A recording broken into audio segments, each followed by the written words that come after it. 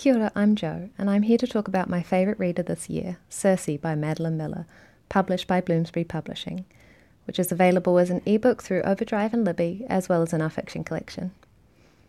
As the daughter of a god and a nymph, Circe should have a place among the gods, but she possesses a power they have never seen, and a love for the mortal world which they don't understand. So, fearing something new and untamed, they exile her to an island.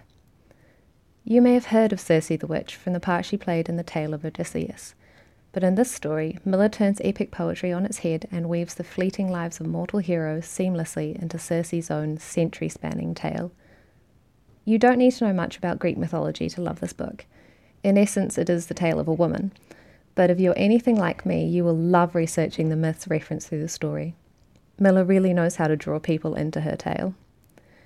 Each new thread of these myths is woven seamlessly into Circe's narrative, and her voice gives lesser-known figures room to tell their own truths and intentions.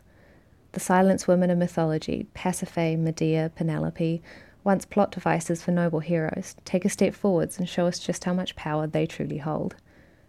This is a very personal tale. Circe is retelling her life directly to us as she explores all the complexities of being human.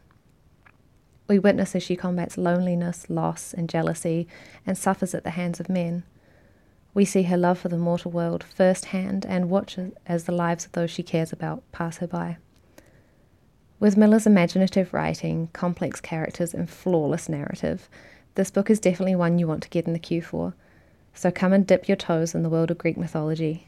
Circe is waiting for you.